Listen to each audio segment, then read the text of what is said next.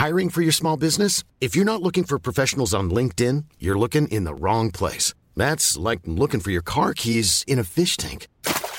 LinkedIn helps you hire professionals you can't find anywhere else, even those who aren't actively searching for a new job but might be open to the perfect role. In a given month, over 70% of LinkedIn users don't even visit other leading job sites. So start looking in the right place. With LinkedIn, you can hire professionals like a professional. Post your free job on linkedin.com/people today.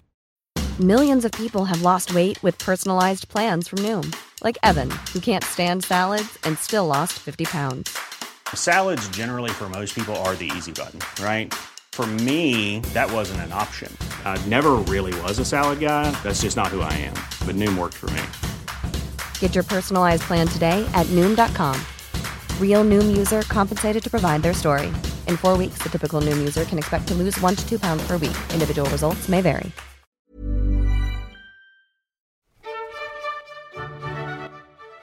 This episode is Consanguinity. Raise your hand if you're the descendant of a cousin marriage. Anyone want to admit it? Guess what? Most of you should be raising your hands. Almost every single human being on planet Earth is the result of at least a second cousin marriage at some point in their distant past. I'm not suggesting your immediate ancestors were second cousins. First, before anyone jumps on me, cousin marriage includes those who share a recent ancestor, so a grandparent, great-grandparent, or a great-great-grandparent. And currently, worldwide, up to 10% of marriages are between people who share a grandparent or great-grandparent. Even the current King of England, Charles III, is the result of a cousin marriage. His parents, Elizabeth I and Prince Philip, were second cousins once removed through his great-grandfather, Christian IX of Denmark, who was Elizabeth's great-great-grandfather. Elizabeth and Philip also happened to be third cousins through Victoria. Don't worry, as second cousins, they would only share a bit more than 3% of their DNA. The risk of inherited issues was minimal. Almost every past mentioned in this series thus far has been the result of a cousin marriage of some type. So, why am I even talking about this? Well, you may have noticed in a lot of episodes I discuss the subject waiting for papal dispensation due to consanguinity or affinity. It was a worry for Edward III and Philip of Hainaut with regards to their oldest son, the Black Prince, since Joan was the Black Prince's first cousin once removed. They did have to worry about this with a few of all of their other children. And you'll remember Henry I having his nephew William Clito's marriage to Sibylla of Anjou dissolved on the grounds of consanguinity, despite both of his children's marriages being just as consanguineous, since they were married to Sibylla's siblings, and the claim was through the line of descent that Henry I and William Clito's father, Robert Curthose, shared. Consanguinity is the relation by blood originally between two people. In most of the West, the idea of this comes from Roman civil law. Marriages were prohibited if the couple were related by 4 degrees of consanguinity. For the Romans, this would mean you count back one partner's family tree until you get to the couple's most recent common ancestor, and then count forward on the other partners.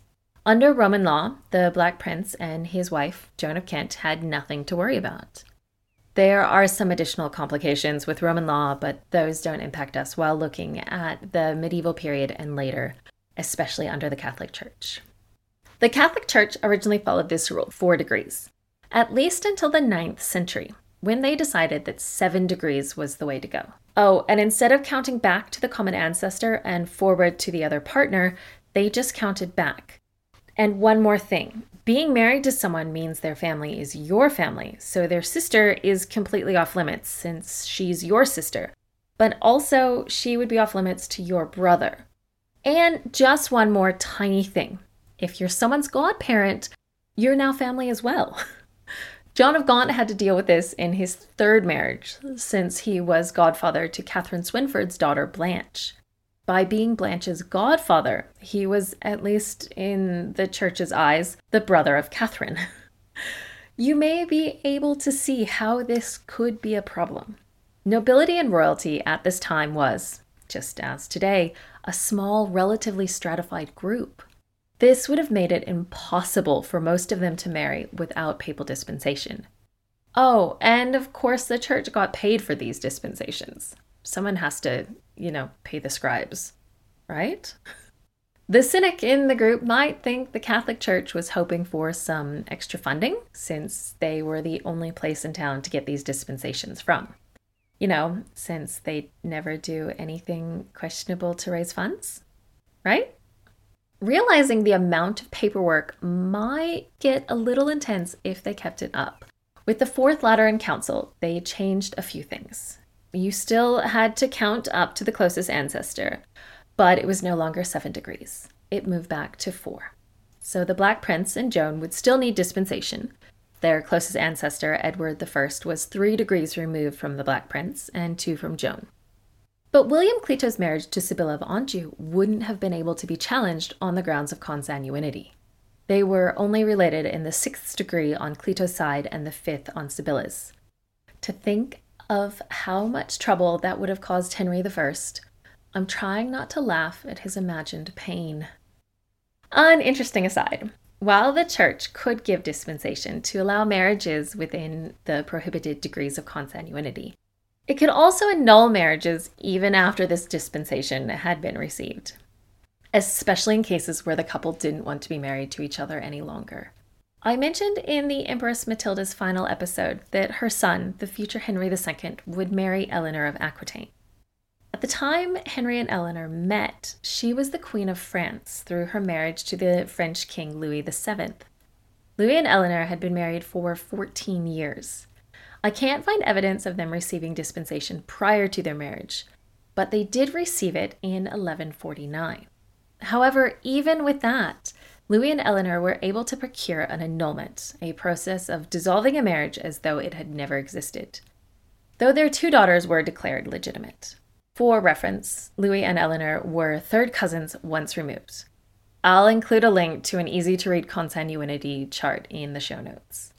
I will point out that even if Eleanor and Louis had gotten papal dispensation prior to their marriage, it may not have prevented their annulment. Plus, they really wanted to get away from each other. The Church's reason for changing the rules regarding consanguinity at the Fourth Lateran Council is often claimed to be a spate of annulments, or divorces. In this period, those are basically the same thing. Louis VII's great-great-great-grandfather, Robert II, had been forced to repudiate his wife Bertha on the same grounds. I imagine the church was actually getting angry notes from all the kings of Western Europe who were struggling to marry their sons and daughters off without breaking marital rules. In fact, the daughters of kings were being married off to counts, which was considered a bit of a step down, just to avoid marrying a very distant cousin. Well, there was actually another, more important reason for the church to change this rule. The church was transitioning marriage from a more secular process performed by the church to a sacrament, which it still is today. By making it a sacrament, they would make it harder to dissolve. By changing the degrees of kinship that a couple could have, the church was making sure couples couldn't use this as an easy get-out-of-jail marriage card. What does science say about this? I've spent a bit of time looking at this, partially because when Googling consanguinity in Scholar, one finds a lot of scholarly articles related to the genetic issues with cousins marrying each other. For first cousins, there can be significant risks. Recessive traits are more likely to be expressed in closely related individuals, and some of these are detrimental, say cystic fibrosis and Tay-Sachs.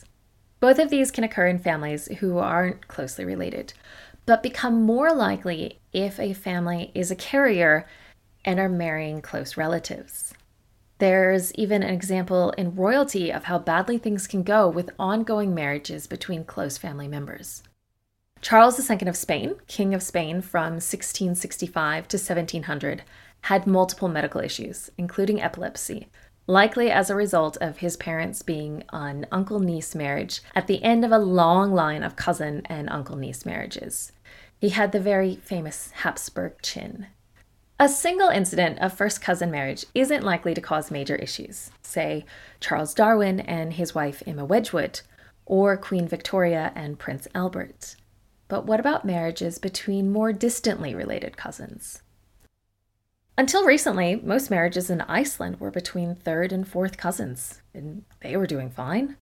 Second cousins share only a bit more than 3% of their genetics, so the risk of serious medical issues with their children drops compared to first cousin marriages. Every state in the US and most of the rest of the Western world allows second cousin marriages, and 19 states, plus Canada, Australia, all of South America, and most of Europe, allow first cousin marriages. In general, I think the royalty of Europe throughout history show that marrying a second or more distantly related cousin isn't the end of the world, though it can make family reunions awkward or great matchmaking events.